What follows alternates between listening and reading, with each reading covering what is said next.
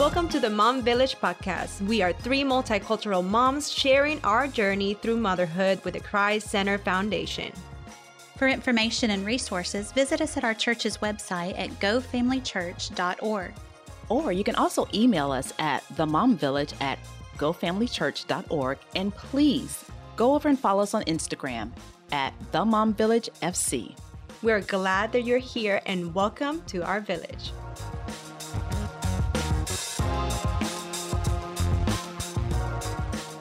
Hello, Mom, and welcome to the Mom Village. My name is Chismeri Ramos, and we are here in part 2 of Adolescent Mental Health.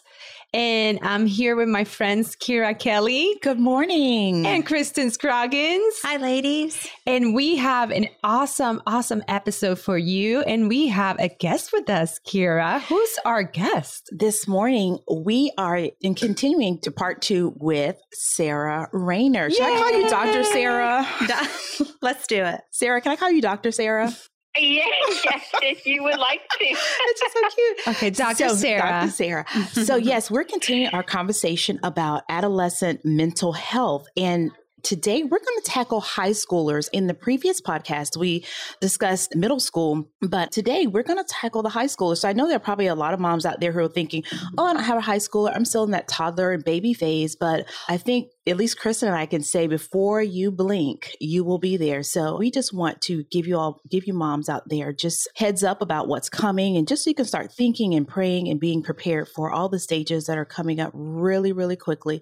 So Sarah, we ended our last episode and you talked a little bit about social media, and you kind of gave us 5 questions as moms, as parents, Christian moms as parents, that we need to begin to think about as our teens and young teens are approaching us with these questions about social media. And I know we didn't get an opportunity to dig deeper into those questions, and we are looking forward to that opportunity. But can we kind of segue into giving us some tips about even our high schoolers as far as social media? What are some of the questions we need to be asking? How should we prepare our high schoolers? What should our roles be as parents as our kids, high schoolers, are entering into this phase of just interacting with people on social media? What do we need to do? Well, when we talk about high school, we're specifically going to focus in on ages 14 to really 18, possibly 19, but more 14 to 18. And that's what this topic of social media in high school, when we are talking about, keep those age ranges in mind. So one of the questions that we asked when we were talking about social media in middle school was, are there any age restrictions? And we answered that question with yes. But for high school, we're past the age restrictions for most of those, because many of those platforms like Facebook and Instagram, the minimal age is 13. So now we're talking about 14-year-olds. So they actually meet that criteria for having social media. Again, social media, what we said with middle schoolers, doesn't differ with high schoolers as to why they're using it, and that's for entertainment, education, and social connection. And so it's not just your Instagram, Facebook, Twitter, it's also YouTube. And if you think about YouTube, there are educational videos on YouTube, and that's where a lot of high schoolers are turning. YouTube is actually one of the most used social media platforms amongst high schoolers, followed by Facebook and like TikTok and Instagram. And so, again, there's 2 extremes that we could take where I would say are not healthy. And that's social media is all bad, and we have to save our kids from social media. And then, we should have no restrictions at all. It's fine, and I trust my child. And I would say neither of those are healthy. Just like most things in life, there has to be some sort of moderation. And so when we go through what are the risks for middle schoolers, I'm going to tell you just about some of the research and what as parents we need to think of the risk being, and what we look at as what are the benefits, because there actually are some benefits to social media. And so here's where we're going to first look at the risk of social media. So for high schoolers, and again, this might differ some in middle schoolers when social media is properly used, but for high schoolers, even under what I would call appropriate supervision, here are some of the risks associated with it. Cyberbullying, sleep deprivation, and I will dive more into that, but that is really important because sleep deprivation can lead to symptoms or exacerbate symptoms of ADHD, anxiety, depression, weight gain, all kinds of things. You can have an increase in anxiety and depression, mostly related to sleep issues. They might be viewing inappropriate content. And whether you have a great kid or a child who gets in trouble, one of the struggles of social media is things like pop-ups or inappropriate Facebook profile pictures. So they're more at risk for things like pornography, comparison, which we know is not a helpful thing, privacy issues. And that's actually your child's privacy with advertisements and cookies and all of those things. And then peer pressure, and then self-regulation and possible addiction of electronics. When we think of high school, those are the risks that we want to be aware of, and we don't want to be blindsided by. We want, as parents, to be communicating with our child. We really want to take initiative to try to reduce some of those risks. Wow. With regards to some of the benefits of social media for high schoolers, and I'm going to talk a little bit more, is, adolescence is a time where your child is trying to find more of their identity. Mm-hmm. And they're going to establish that more in later adolescence, 17 and 18. It's going to be more established from 13 to 15 or 14 to 15. But some of the ways that social media can help with that is, one is they might be using social media is a way for community involvement. And that's actually a great thing. So posting to raise money for things, advocating for things. So those are that's a benefit in social media. One, education. That's another one. So when your child is on YouTube and they have a project and they're on the National Geographic website, your child is learning through social media. Identity development. So they're able to connect with other people. So if they want to go to medical school and they're now in a group chat or on Facebook in a group for other teenagers who want to go to medical school, well, that's a way to help them further up that desire of theirs. Same thing with aspirational development. They're able to look up things. What are some pros and cons of wanting to be an athlete in college? And then also peer engagement and connection. So that is where we find entertainment and education are very important for high schoolers. This peer connection, and that's actually what we see more through things like texting. But they're communicating and connecting the same way, in the 80s and 90s where we do a phone call. They're connecting through social media, and that's not all bad if done under the right adult supervision. Wow, that's really good. That's really good. So as you're talking about social media and just communicating with friends, that kind of segues us into another topic during those adolescent ages, and that's relationships with the opposite sex. And I know people like to say boyfriend, girlfriend. I think in our house, that's like a banned word. And my 19-year-old always says, Mommy, why, if one of my friends has a boyfriend, why can't you say boyfriend? I said, you always refer to them as their friend. I said, because they are their friend. There are no boyfriends. So could you help us? Could you help us as moms and parents out there to start kind of talking with, how do we communicate? How do we talk? Definitely based on the gospel, what these friendships and relationships should look like. Should there be these friendships and relationships? And, how can we, in a healthy way, begin to foster these thoughts in our high schoolers about relationships with the opposite sex? So when I look at the research, I'm going to kind of give you what the research says, and then as believers, how we can view this research in light of Scripture. So really, research has always said, well, most adolescents date, it's kind of normal. There's some really good things that can come out of it. And I agree that most adolescents probably do have a boyfriend or girlfriend. And I do believe there are some benefits, if under the right guidance, could come out of that. But there has been some more recent research done within the past year or so that actually said that when teachers rate adolescents that either have engaged in dating or haven't engaged in dating, that those who have not engaged in dating in adolescence are actually rated higher in things like social skills, leadership, and less in depression. Now, again, that's more of recent research, so I'll be interested to see where that research goes. That was out of the University of Georgia. And so I will be interested to see that, because historically it's, well, if they're engaged in a dating relationship, that's teaching them social skills, it's teaching them intimacy skills. But what we're seeing is those things are found in other places too. And so as believers, one of the things that we say to my son is there a point in dating if you know you're not going to marry that person? Because where that relationship will end up is breaking up anyway. And so if you're not courting them, if your mindset isn't a long-term mindset, which we know is difficult for adolescents, then really is there a point in it? And if we can find that you can learn intimacy and you can learn social skills and you can learn leadership skills and relational skills elsewhere, as a believer, I think that we try to point them in that direction. You were talking about beginning to talk to, and you said you talked to your son who is 10 years old. So I'd like to ask for moms out there, we think this is like light years away. I'll begin to talk to them when they turn 16 or 17.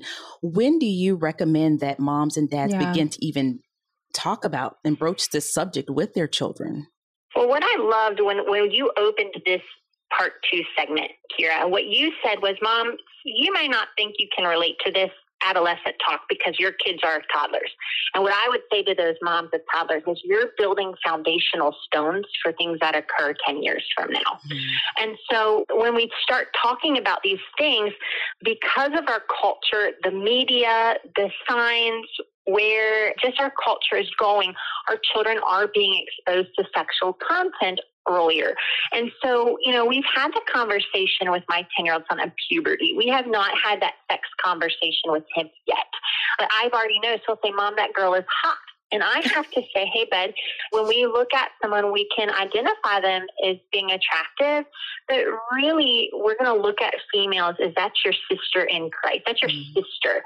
And so that's where I've taken the conversation with him. Now, is it normal for somebody that started puberty to be attracted to somebody of the opposite sex? Yes. And that's where I actually think the church has not done a great job, is we've taken this concept of sexuality in adolescence and we've made it taboo, and we've created guilt, and we've created this purity culture. And really, the focus shouldn't be on if you have sex, you're not pure, because that's not what makes us pure. Christ makes us holy, pure, and set aside. And so when we talk about dating, we talk about sexuality with our children, we first of all need to have an open and ongoing, non-judgmental conversation with them. And we need to be speaking truth into them, that sexuality is a wonderful, God-given thing in our relationship when it's in the context of marriage. And really, we need to be combating culture. And so culture's saying sex is wonderful. Look at this pornography. Look at this romantic movie. See what your friends are talking about. We need to paint a better picture of sexuality in marriage and normalize that, yes, you might have these feelings of sexuality, but God wants you to hold out until you're married, but painting a better picture of that for our adolescents. And the other thing is we've actually seen a decline in sexuality amongst adolescents in the past decade. And so research is saying, why? Why is this? And there's actually, they're not 100% sure, but really what they've moved away from is abstinence-only programs. And as a believer, we want abstinence. But what they've replaced it with is they've actually replaced it with education. And that's a huge component for believers. We need to be talking to our kids. And I would say these conversations as far as the education about sexual components needs to start around puberty, around 12 and 13, and it's ongoing throughout adolescence. We need to be talking about sexually transmitted diseases. We need to be talking about unwanted pregnancies, because the earlier in adolescence they're engaging in sexual activity, they're at higher risk for all of those things and for multiple partners. And so we need to, one, educate ourselves, educate our kids, open conversation, and then paint a picture of the beauty of sexuality in marriage to counter the falsities presented by our culture. Yeah, Sarah, I think that's so important, because actually even secular studies that are being honest have to always go back to the truth that a monogamous relationship between a husband and a wife is the most satisfying and healthy. I mean, if it's done in a Christ-centered way. And so I do think we've got to move away from sex is bad, don't do that, like, just say no kind of a culture, to we're waiting for God's best. So it's not this negative approach to sexuality, but that God, who created us and has plans and purposes for us, knows how we are best going to be satisfied sexually. And it's not the way of the world. It's through one man and one woman for life. And the exclusivity of that brings such delight and joy. And so, yes, I totally agree. Marriage, and Jimmy and I, even from a young age, even before adolescence, talk about husband and wife stuff, and I think that's really important. And even young children, just always pointing their sexuality to God's design. Yes, it is. I think where we've lost the battle is the church. We had all these kids doing purity pledges. Well, research has followed up, secular research, even in the Journal of Pediatrics, has followed up with those. Public professions of purity, like abstinence pledges, don't hold up over time. There's no difference in those who have made a pledge and those who haven't. What they have found is those who make their own internal pledge, and those are the kids. So again, this is a heart issue, not an outward behavior. Those who are rooted and truly have a desire, those are the kids who are less likely to have sex. And, when we talk about sex, I think it's like 40 to 50% of high schoolers. And again, there's been a decline.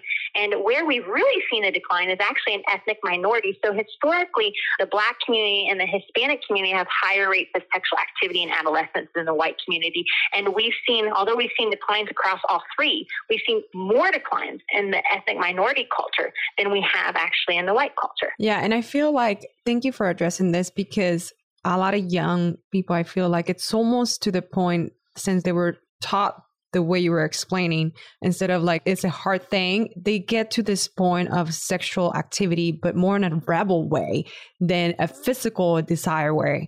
I don't know if you understand what I'm saying. So instead of like just because emotionally or they're naturally driven just to be sexually active, it's gotten to a point that because they were raised this way, they're more just being rebel about it and just to prove a point and just go the opposite way because of the way they were raised, because we were not teaching our young ones from, like you said, from the beginning to have a heart about it and teaching them knowledge. And one of the things that research has just shown, and this was such an encouragement to me, and I think it will be for all parents, although religion holds a little bit of a buffer, a little bit, the one thing that research will point back to is one of the things that helps to decrease sexual activity in adolescence is a loving parental-child relationship. Mm-hmm. And I just think that speaks to when our kids trust us and we have a good attachment and we have this relationship with them. We are providing the education. We're giving them truth. We're loving them. They know we're on their team. They know we are for them. And so that is priceless. And, research, what I love is when research points to gospel things, but see, secular research won't say that this is rooted in the gospel, but I know it is, and you know it is. So when research looks at parenting skills, authoritative parenting is the best type of parenting. And what authoritative parenting is parenting that's loving, open, communicative, that sets healthy boundaries. Isn't that gospel-centered parenting right there? Absolutely. We are parents who are authoritative. We have authority over our kids. We have expectations of our kids. We give our kids responsibilities, but it's this open and loving conversation, and we have connection with them, and we're discipling them. And so, I think that's all really important when you're talking about sexuality and even dating in adolescence. Sarah, I have a question for you. So for those moms that are listening, there are single moms that have teenagers and they're going through this situation of their teenager is active sexually, or how most parents says they're uncontrollable, they're out of control or anything. But what's something you can tell our moms? They're single moms, or they're doing this by themselves, or single dads, and they have teenagers, something that you can tell them, hey, this is a way that you can start this conversation, encouragement, advice. How can you help them? So when we think about adolescents, having both parents it's definitely a benefit, but for some people that's just not feasible. Maybe they've lost a spouse. Maybe they never got married, but they're a believer and they want to do things right, and they find them as a single parent. And honestly, my heart goes out to single parents. I don't know how they do it. Between being a mom or a dad and working, you have all of the stress on you. And so what we have seen in research is if you don't have either a mother or a father figure, in those situations, it's really important to seek out that type of figure for your child. That doesn't mean a dating relationship for the parent necessarily. What it means is, let's say you're a single mom and you have a son, finding men that are healthy figures who can kind of take your son in mentoring or discipling. Maybe that's the youth pastor at your church. So, and that speaks to God wanting us to be in community. So when we see a widow or we see a single mom as a church, we shouldn't run from that. We should run towards that, and we should pour in, and we should help. We should help with the supervision of her child, because supervision is important. And I hope that men, or if in the case of a single father, that women in the church step up to include those children in their lives too. That's amazing. Wow. That's amazing. So, Sarah, I don't mean to beat a dead horse, but I'm still just wanting more about how to communicate with high schoolers, because I've heard just from different moms how I think sometimes we may feel even intimidated when our children reach that high school age and we feel like, we've done our job. Now it's kind of hands off and just allow our children to make their own decisions. So I would ask, how best, or could you give us some tools to work with of communicating with our high schoolers at that age? Because they are very different than even middle school. But how can we encourage moms out there to continue to communicate? And what else can we give them to just help them, give them some language to even communicate with their high schools and continue to cultivate that relationship? Yeah, adolescence is, it's a difficult time because you still have a child, but yet they look more like an adult, and they're trying to separate themselves from you so they can launch. And, as a Christian parent, as a believer, we want to launch our kids out for God's glory. We want to launch them out for the mission. We don't want to keep them at home once they reach the age of maturation. We want those things for them. And I think that's important to communicate to them. But adolescence is also a tricky time. And I think a lot of parents start pulling away when research suggests the opposite. You are to push into those kids. And here's what I mean by that. Don't stop the hard work of parenting just because they're 17. There might be a few things that they're more independent. Yes, that's part of our job as parents, is we're to train them, give them social skills, give them life skills so they can launch. And this is a time where if you see a deficit, you definitely need to pour in a little more. But what research shows over and over is even though adolescents will say, I don't want my parents to have rules for me, when they are pooled anonymously versus having, direct conversation, adolescents over and over again say, yes, we want our parents involved. Yes, we want restrictions, because otherwise they feel out of control. They still don't have full brain development. So our brain, your prefrontal cortex, specifically your frontal lobes, which are emotional regulation, organization, those things are not fully developed until your early 20s. And so these are still brain development-wise children.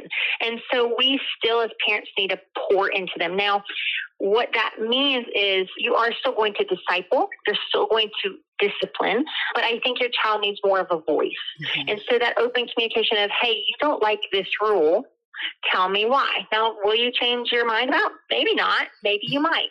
But it's allowing them and their independence, and you're trying to help them think through things, to think through why they do or don't agree with some of the rules of your house. So open communication where you're allowing them to exert their opinion and they really feel heard and listened to. And there's going to have to be some areas of compromise. So what little things can you let go of? Like I regulate my 4-year-old sweets. Well, when my 4-year-old turns 15, hopefully I'm not regulating his sugar intake as much. Hopefully he can do that on his own, right? That's the training. But there's going to be other things where, being alone with the opposite gender in your bedroom, well, I'm going to allow my 4-year-old to do that because he's not thinking of that. They can play in their bedroom, but I'm not going to let my 15-year-old do that.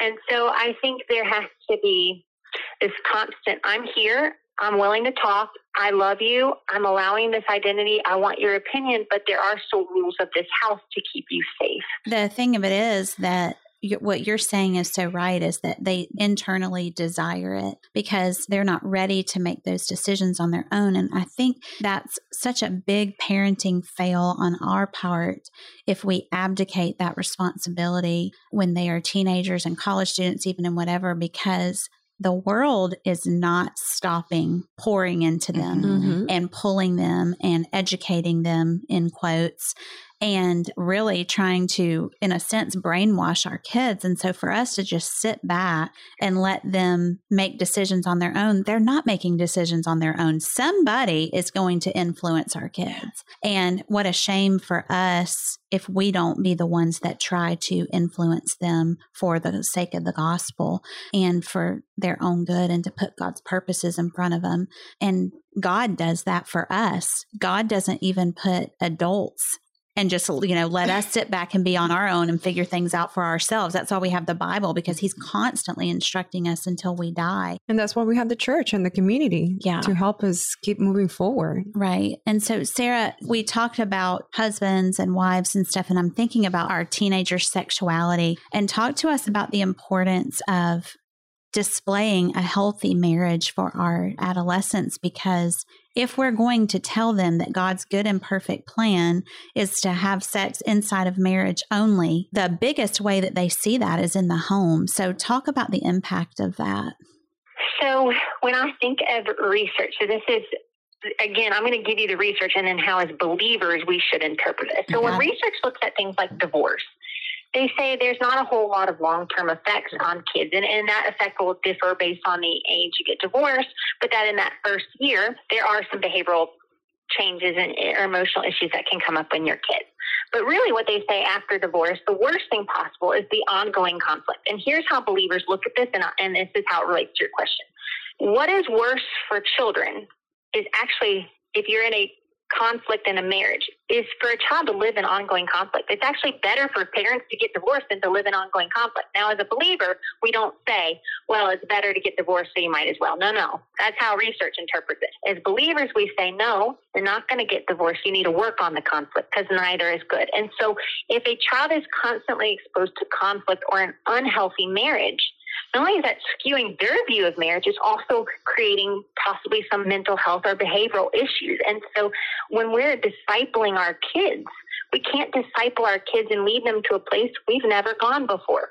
So if we're in a marriage that's unhealthy sexually, emotionally, behaviorally, and I'm not talking about instances of domestic violence or emotional abuse, that's separate. But this is just in a marriage where there's a lot of conflict. It's going to be harder to disciple your kid in sexuality if they're not seeing that in your own life. Right. So that might be an instance in your marriage where you have to say, look, for the benefit of us and for the benefit of our children, we're really struggling. We need the help of a marriage counselor. And going and getting mental health treatment or walking with a godly counselor is not shameful. In fact, I think it's godly. It's bringing in community when you are struggling. It is bringing in somebody who can look at your situation and they're not biased and they're not emotional and they can pour into you. So sometimes when we're discipling our kids, we also need to be poured into. So having a healthy marriage, decreasing conflict, that doesn't mean you don't disagree or share your opinion, but it means you have healthy conflict resolution. And then, complimenting each other. They need to see the husband respecting the wife and the wife respecting the husband. I hope, dads, that you're pouring into and pursuing your wife, your son, your daughter. They need to see that. And women, I hope that whether you're working outside the home or in the home, I hope what they hear and see is that being a mom is not burdensome. Being a mom is joyful. Now, that doesn't mean that we love every single thing about being a parent. I don't like having to clean up vomit. That's not fun. But it's a bigger picture of I'm serving because I love the Lord. So when they see joy in us, when they see respect, and we've limited conflict in the marriage, and where they see that is modeling something for them. And those sometimes our actions speak louder than our words. Sarah, I have a question for you now that you kind of share that topic about counseling and the marriage and for the kids. Can you tell our audience how helpful it is just to seek counsel and to seek professional help?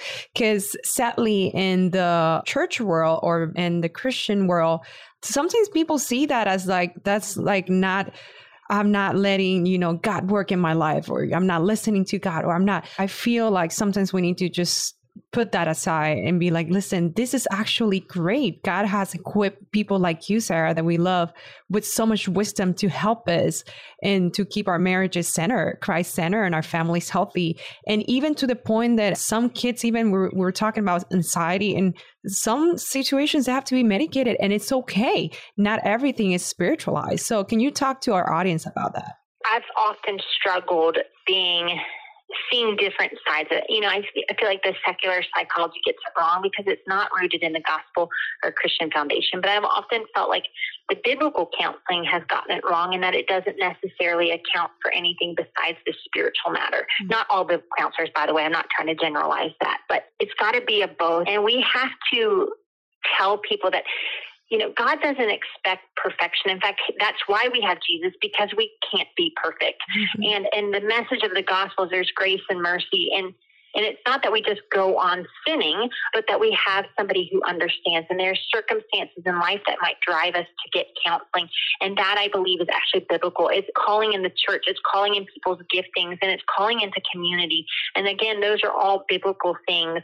And so there's been a stigma that if I get counseling, there's something wrong with me. And when we look at what are the barriers to mental health treatment, people often talk about lack of education or lack of resources or finances, but really the biggest barriers to treatment is, I think I can do it on my own and I don't need it.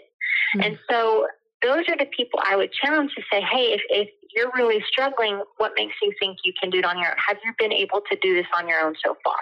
And the longer you try to do it on your own, it's more like a rabbit hole. You're going to go farther down it.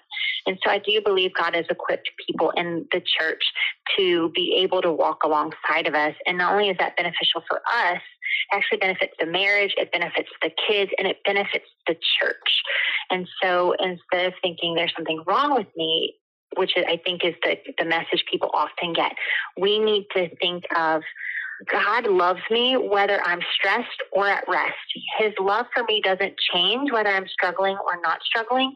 And God has provided resources to help me. Sometimes when we have true physical issues, sometimes God miraculously heals us. Other times he uses doctors and treatment. And that's the same thing with our brain. Our brain was affected by the fall, just like our heart was affected by the fall, and our bones everything is affected by the fall. And there are some times where we have deficits in neurotransmitters, and we need to get some help for that. Oh my gosh, I love that line, how you said that the heart and the mind was affected at the same time. Sarah, we can keep going all the way, but I don't want to leave without you giving us some indicators or some advice for moms that have high schoolers. What are things that they can see that you can say, hey, if you see your teenager acting like this or like that, that's an indicator that they need some therapy or some counseling help. So can you tell us some little cues for parents with high schoolers that you can let them know, hey, if you see this on your child, you can seek help. It's okay. And you can let them know. Yes. So some of the red flags, I've broken it down into physical, emotional, behavioral, and academic areas. So physically, is your child lacking energy and fatigue? Or complete opposite, are all of a sudden they're really hyperactive beyond what they've been? Are they having more headaches and GI issues, complaining more physically?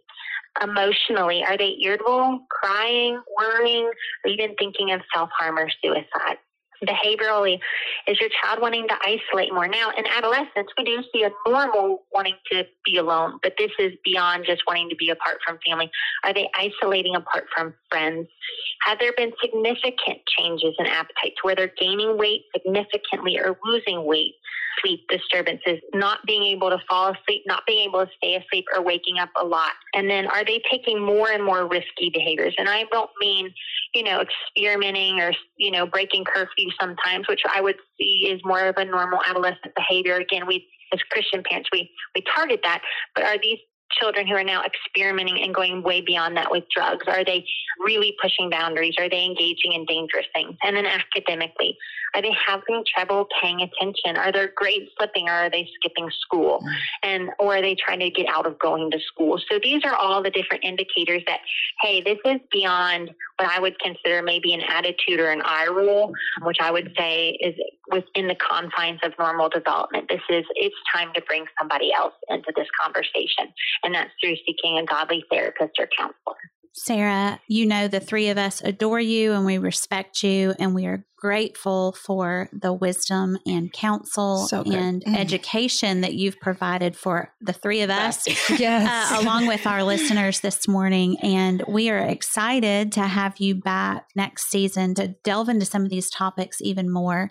But what I want our moms to know more than anything, if they don't get everything that we've said today, is the fact that you have pointed out how much it is important to keep the gospel central to all the things that we're teaching our children, whether they're young or middle school or high school, and that God has created us as a full being. He's created our minds, our hearts. He's created us spiritually, physically, and all, and He cares about all of it, and He's made all of it.